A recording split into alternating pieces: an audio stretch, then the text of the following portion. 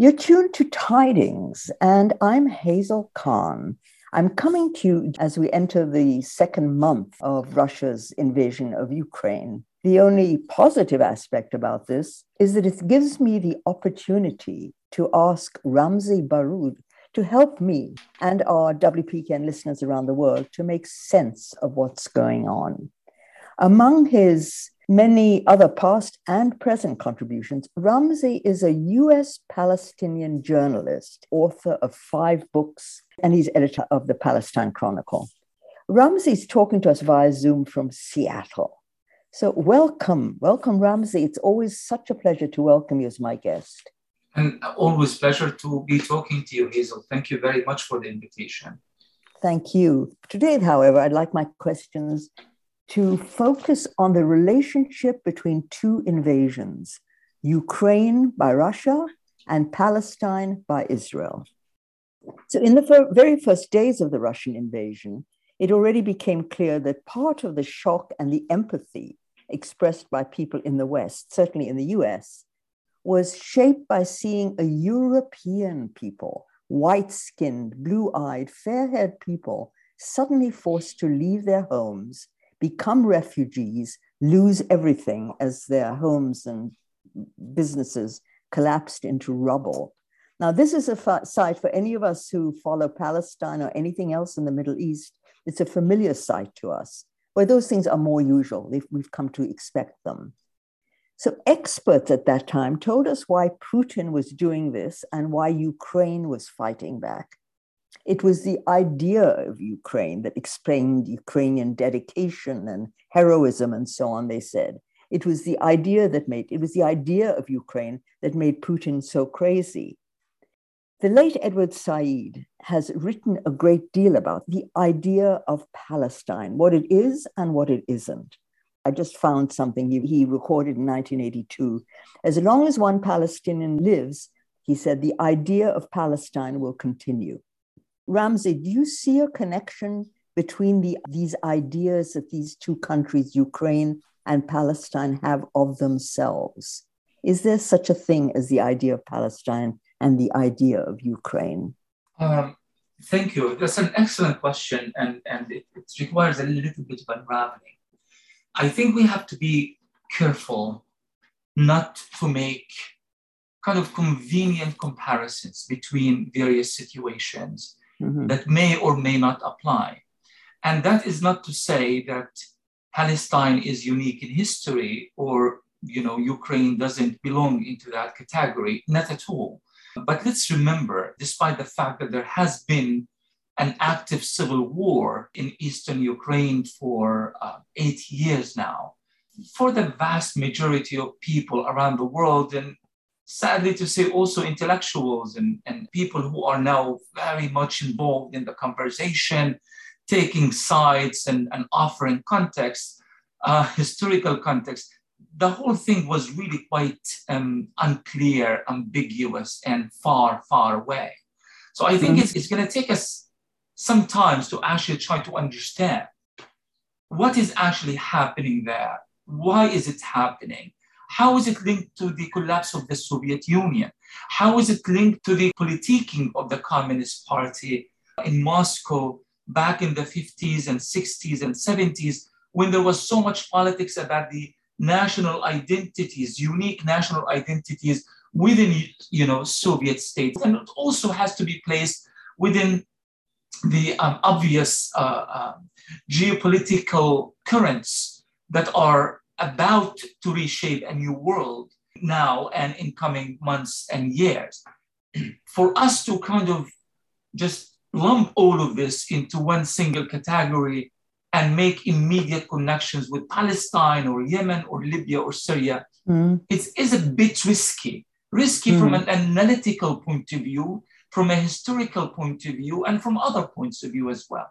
So what I would rather have us do, and I don't mean you and I in this conversation, but in general, is to kind of develop 2 different understandings: the uniqueness of the situation between Ukraine and Russia on the one hand, and other obvious elements, the double standards of the so-called international law, the double standards of the so-called international community, the very definition of aggressions, invasions, occupations, violation of human rights as perceived by Washington, by London, by Brussels. This is obvious. And this is something that we can actually talk about, and with confidence that we are really not opening a Pandora's box of what could potentially be the wrong analysis. I understand. I appreciate that. But I hope you'll also be talking about the media scene, what people are therefore being influenced to think. Of course you will. Of course. And that's where the element of racism that you highlighted astutely so earlier in the discussion, in reference to the skin color and so forth. Again, here we have to also make clear distinction between the everyday racism of ordinary people. Yes, indeed, Europe was particularly shocked to see people who looked like them and who had more or less similar cultural habits like them and very close to them in comparison to, say, Yemen or Palestine and so forth. Yes, they were shocked by it. And that's where racism comes in, how they welcomed refugees from the Ukraine, despite the fact that the number has reached somewhere near the 4 million, and where you have about 6-7 million who are internally displaced within Ukraine itself. Compare this, for example, to the refugees who were leaving Syria. Nobody was welcoming. They had to go on dinghies and rickety boats, trying to make it to Greece and Italy. In many occasions, they were drowned. They were literally drowned in the sea because nobody would receive them.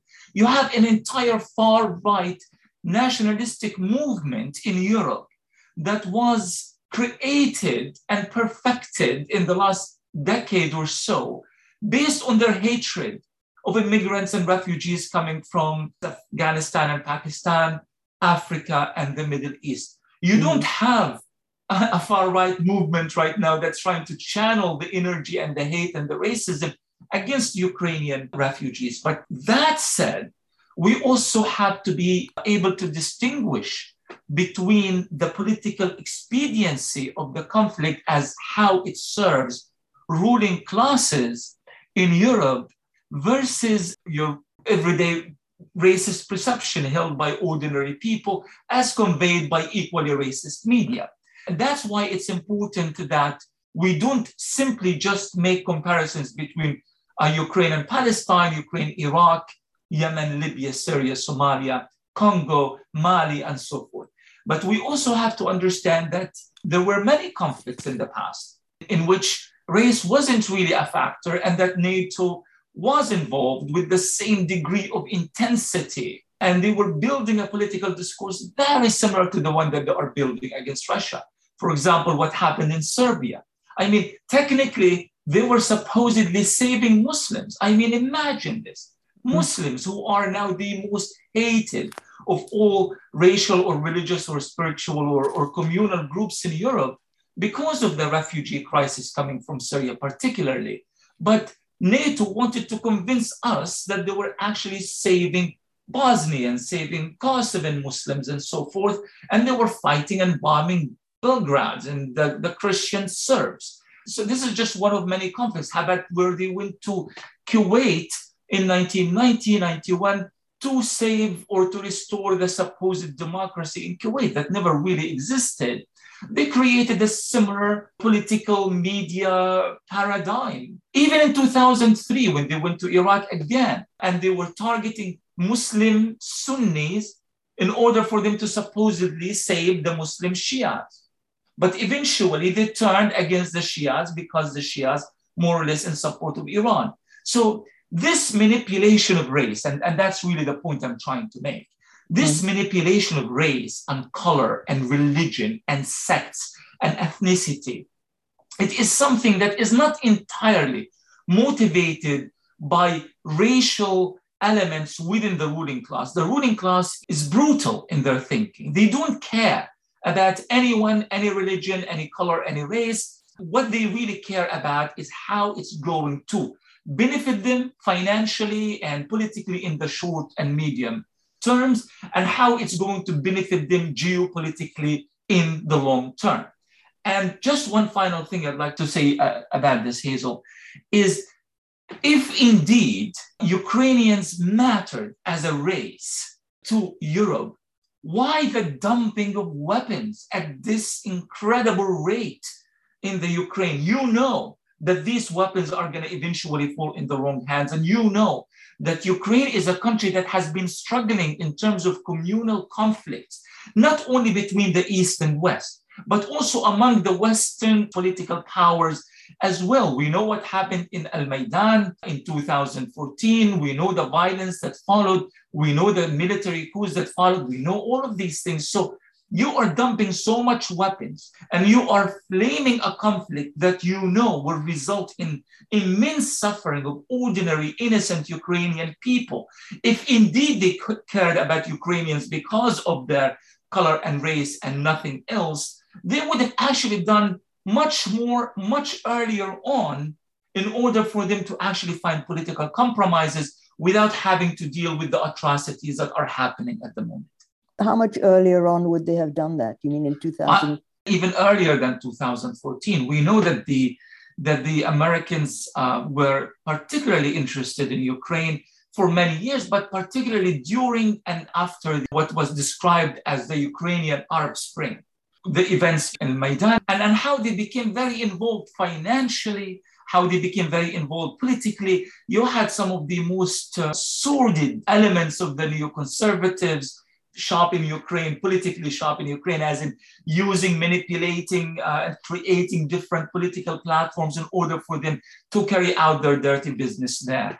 If that did not happen, and if Europe, NATO, but no, European Union rather, in particular, had the wisdom to think forward just a little bit, and were just slightly more daring to operate outside this control that Washington has over them, I think they would have averted the crisis. And I think the Minsk agreement would have been respected and would have been implemented. And 15,000 people would have not died in the eastern Ukraine, 70% of them loyal to Russia, 30% Ukraine. But essentially, they were all Ukrainian. And they have been suffering for such a long, long time.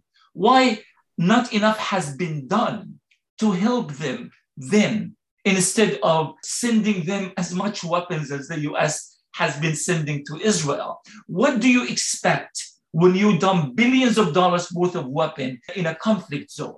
What will happen to these weapons? Will they be converted to buy flowers and sugar and to rebuild the destroyed houses? Or will they be used in a war that seemed to be relentless, communal civil war that now culminated to something much bigger and much worse? That doesn't excuse Russia in any way. Military occupation or invasion has to be condemned, because we can't set these kind of precedents. Because if we say it's okay what Russia is doing, then in some, in retrospect, maybe then Israel has a point. No, we can't go there. But that doesn't mean that we should just blindly follow the narrative that has been constructed so very carefully, the one-sided narrative constructed by US and mainstream corporate media, that basically tells us that everything was good and dandy. We've tried everything in our power to help them achieve peace. But Putin is a psychopath and he decided to do what he did. No, there is much more to the story than that. Well, what else can you tell us, actually? How does it follow from Maidan? If you allow me, Hazel, I would dare even take us a little bit earlier than Maidan, particularly to the humiliating collapse of the Soviet Union in the late 1980s. Author and journalist Ramzy Baroud is talking about Ukraine and the New World Order. This is Tidings on WPKN Radio. History is not news sound bites. History is not a political statement issued by the White House or whatever. History is a protracted process. Something that happens today could only mature maybe in 20, 30, 40, or even 100 years. It is very complicated, and we have to understand that. The collapse of the Soviet Union, it was quite humiliating. It completely shattered the very identity of the Russians, but of all the republics that were part of this union. An identity that has affected the individual and the collective mindsets of Russians and all of these related communities. When it collapsed, it was quite humiliating. They were not spared any sense of dignity whatsoever. Now, the understanding that the Russians and now the Guardian newspapers and others are confirming is that NATO had made a promise that they are not going to be expanding in Eastern Europe and they will not be threatening Russian national security. None of this happened. NATO expanded at a lightning speed, and then Russia found itself kind of ringed by this massive military apparatus. Now, you would say, well, why did Russia decide to draw the line here in Ukraine now? Why? Why didn't they draw it in Georgia? Why didn't they draw it in Lithuania, in Latvia, in Poland? Why now? Why? My guess is that they have done so because of one single word, Afghanistan. The US retreat from Afghanistan was ushered in the beginning of the end of American control over Central Asia and further accentuated the shrinking of this embattled American empire. So from a Russian point of view, this is the perfect opportunity to draw that line. Now, we know that the Russians have been amassing at the borders under the pretense that they were doing so some kind of military drills and exercises for weeks, if not months, prior to the invasion of the Ukraine. And the Americans themselves have accepted that, and they have been saying that as well. There was so much room for negotiations. I really don't think personally that the Russians wanted to take over the Donbass. They wanted the Donbass to become some sort of a buffer zone between Russia and the Ukraine. They were much more keen on Crimea because of the access to the Black Sea. Remove Crimea from that puzzle, you're going to have a big problem because, as we know, 70% of the world's resources are either existing in or channeled through water. We know that. And if you control water, you control everything. Now, we know that Russia has been already fighting with Japan or about to reach some sort of an agreement over a series of islands between Japan and Russia because they needed to have access to the Pacific. And also they are very keen on having access to the Black Sea, the same way that Russia is fighting for the South, the East China Sea, in order for them to have access to the Pacific and to the Indian Oceans. A lot of this has been happening around water. Now, nobody has done anything to ensure the respect to the Minsk agreement, and therefore Russia was caught in a terrible situation. If they don't escalate, it means America scored yet another geopolitical victory, and Washington is back. Washington is back. Afghanistan was just a simple setback, but we are back and we are dominating and we are calling the shots in Eastern Europe, in Central Asia, and in the Pacific and so forth. China would have not been happy with that, by the way. But if the Russians did not retreat, then they have to think in terms of military action. And maybe the Russian thinking is that, well, once we kind of really show that we are serious, Kiev is going to cave in and say, okay, listen, we are willing to talk. We will go back to the Minsk agreement, no problem. But that didn't happen. And it didn't happen because of the 55,000 types of sanctions imposed within the matter of hours and days, and because of the dumping of billions of dollars worth of weapons in the Ukraine, which has empowered a particular faction within the Ukrainian government and within the Ukrainian political establishment, particularly the far right and the nationalists, the one that Putin refers to as neo-Nazis. And this empowered the more moderate elements, including the socialists who are willing to find some sort of a compromise. So the Americans are hoping now for a stalemate. The Russians don't want that because they know if they stall and they stall too long, their ability to negotiate a more advantageous geopolitical resolution or agreement is going to be jeopardized in the long run. And this is why we are in this seemingly impossible situation. So America has been pumping these arms into Ukraine. That also, I guess, explains how well trained the Ukrainians appeared to be, along with the weapons that America's been sending in for a long, long time now. They've also been training them on those weapons. Of course, the West is not shying away.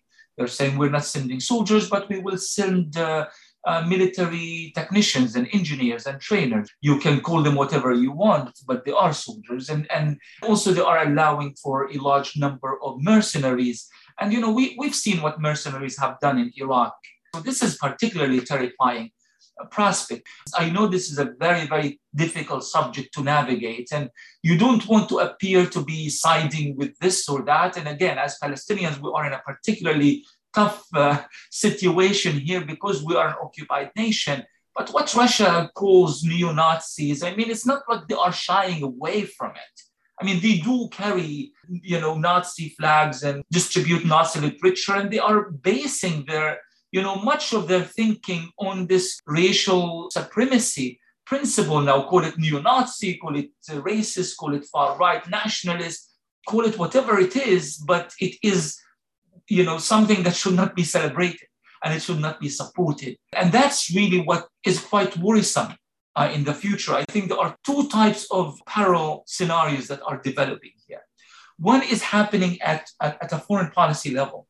Lavrov was in China recently to meet with the foreign minister of that country to kind of articulate the next stage of global affairs. I wrote an article about 2 months before all of this, and I argued, what if China and Russia enter into an outright alliance? And I made an argument that they are already actually forming all kinds of alliances, and the language the political discourse is becoming more coordinated. It's clear that there is something happening, not just at the United Nations General Assembly, not just between Russia and China in terms of borders and all of that, but also in terms of coordinations in South America, in terms of coordinations in the Middle East, in terms of coordination in Africa, especially in East Africa. In West Africa. So something is happening here that has also made the argument that if Russia is going to invade Ukraine, it will happen after the Olympics, so that the region is not caught in an embarrassing situation where you have thousands of people stranded. And indeed, that's what the CIA has later revealed. Putin has informed Xi in the first day of the Olympics that this invasion will happen, but we will wait until after the Olympics. And now we are seeing this coordination accelerating, and the type of language that is being developed between them. They are not saying bipolar world, by the way. They are talking about a multipolar world. They have already agreed on how they fit in this jigsaw puzzle of geopolitics. It's like that already has been discussed. So the language is kind of falling into that direction. And it seems to me that this is irreversible. No matter what happens in the Ukraine, the world has in fact changed, as we haven't seen since the collapse of the Soviet Union. But the other element is what is happening and what is decided by the fighting forces on the ground. And this is why the Americans are trying to prolong the fight, because they are hoping for different outcomes. The Europeans are extremely nervous because prolonging the fight means that they will suffer economically. The Russians want to reach a point, any point in which they would say, we have achieved our main objectives and it's done. This is our new line in the sand. Donbass is going to go through some sort of a referendum to decide whether they want to be independent or want to be part of Russia. And either way, we will accept it. The Black Sea is more or less ours. We finished, we are victorious, we're done. And that's the kind of scenario that the Americans hate. And the Europeans are not really sure. They don't really know what to do at this point. They are stuck between the outcome of the war that is being determined largely by Russia, but also the geostrategic militaristic thinking of London and Washington, who have different calculations than the rest of mainland Europe. What else should we expect to see between China and Russia now? Is there a point, and that's the question that I contended with, but I know numerous people or experts around the world also try to understand. Will there be a point in which China is going to say to Russia, listen, enough is enough. We supported you in the beginning, but it doesn't seem like you have a very clear strategy. Or that strategy is not consistent with our economic interest. We don't want to be caught in the middle. Please wrap it up and move on. That didn't happen. What actually happened is that the language of Chinese officials, it kind of escalated more and more to the point that we saw the foreign ministers of both countries meeting and almost kind of like finishing each other's lines. And that was a month or more after the Russian invasion. So it tells me if the Chinese hadn't taken any steps to show or to tell Russia that we're not interested in this war anymore, that would have happened a long time ago or weeks ago. It didn't happen. It means it's most likely it will not happen. Not just that, the Chinese are now escalating their language regarding Taiwan. Chinese Navy ships have been going back and forth in the Strait of Taiwan. Not just that, they are now signing an agreement with the leaders of the Solomon Islands near Australia in order for them to have geostrategic access as far as possible in the Pacific. And the Australian government is panicking. What are the Chinese doing exactly? And they are trying to threaten the government in the Solomon Islands to cease and desist and to push the Chinese back. But the latest I heard that this is going to continue, and China is most likely going to have a military base miles from the Australian coastline. So that comes to show you not only that they are coordinating Russia and China well, but China is using this to advance its geostrategic plan way beyond Taiwan into something else entirely. So what we are talking about is a long-term alliance, might not be official alliance, might not be a military alliance, but certainly a political alliance between Russia and China in coming years. And does Japan figure into this as well? Japan does figure into this. And we know that there is a lot of resistance to American military presence in Japan. You know, there was this kind of idea that maybe this is the opportunity for certain political camps in Japan to say, well, if everybody is liberating themselves from American dominance, why can't we? We don't want to be pro-Russia, but we would like to be more neutral, similar to the position that's taken by Erdogan in Turkey, for example. But that didn't happen, which indicates that the American control over Japanese decision-making is still absolutely powerful. And the Japanese government has taken all the steps that the Washington has asked of them, which of course led the Russians to end the ongoing negotiations over the status of the islands, the strategic islands separating Japan from Russia, which is a huge loss for Japan because Japan was hoping to redeem some of these islands that are actually Japanese. And the Soviets have acquired these islands after World War II. The Russians are saying they are Japanese, but we want to be able to access them to the more strategic water in the Pacific Ocean. And they were really about to strike that deal. But because of the Russian pro-American position taken by Japan, rather, the Russians found themselves in a situation where they had to cancel the negotiations. And in the future, of course, Japan is going to suffer as a result of that. So thank you very much, Ramzi. I know you're a very busy man, and I do appreciate your taking time to talk to us. How should our listeners find out more about what you're doing? They can visit my personal website. That's ramzybaroud.net, ramzybaroud.net, or they can, of course, go to the Palestine Chronicle, which is it's available both in French and English. And it's a wonderful place to go to. It's always updated. It's so up to date all the time. And of course, then there's your Twitter and your... That's right. I'm present on all social media platforms. So thank you very much indeed, Ramzi. I very much appreciate your time. Thank you. Thank you very much, Hazel. Thanks for having me. You've been listening to author and journalist Ramzi Baroud talking about the New World Order reflected in Russia's war on Ukraine. You can hear Tidings right here on the second Wednesday of the month and anytime at all as podcasts on hazelkhan.com. Thank you for listening. I'm Hazel Khan.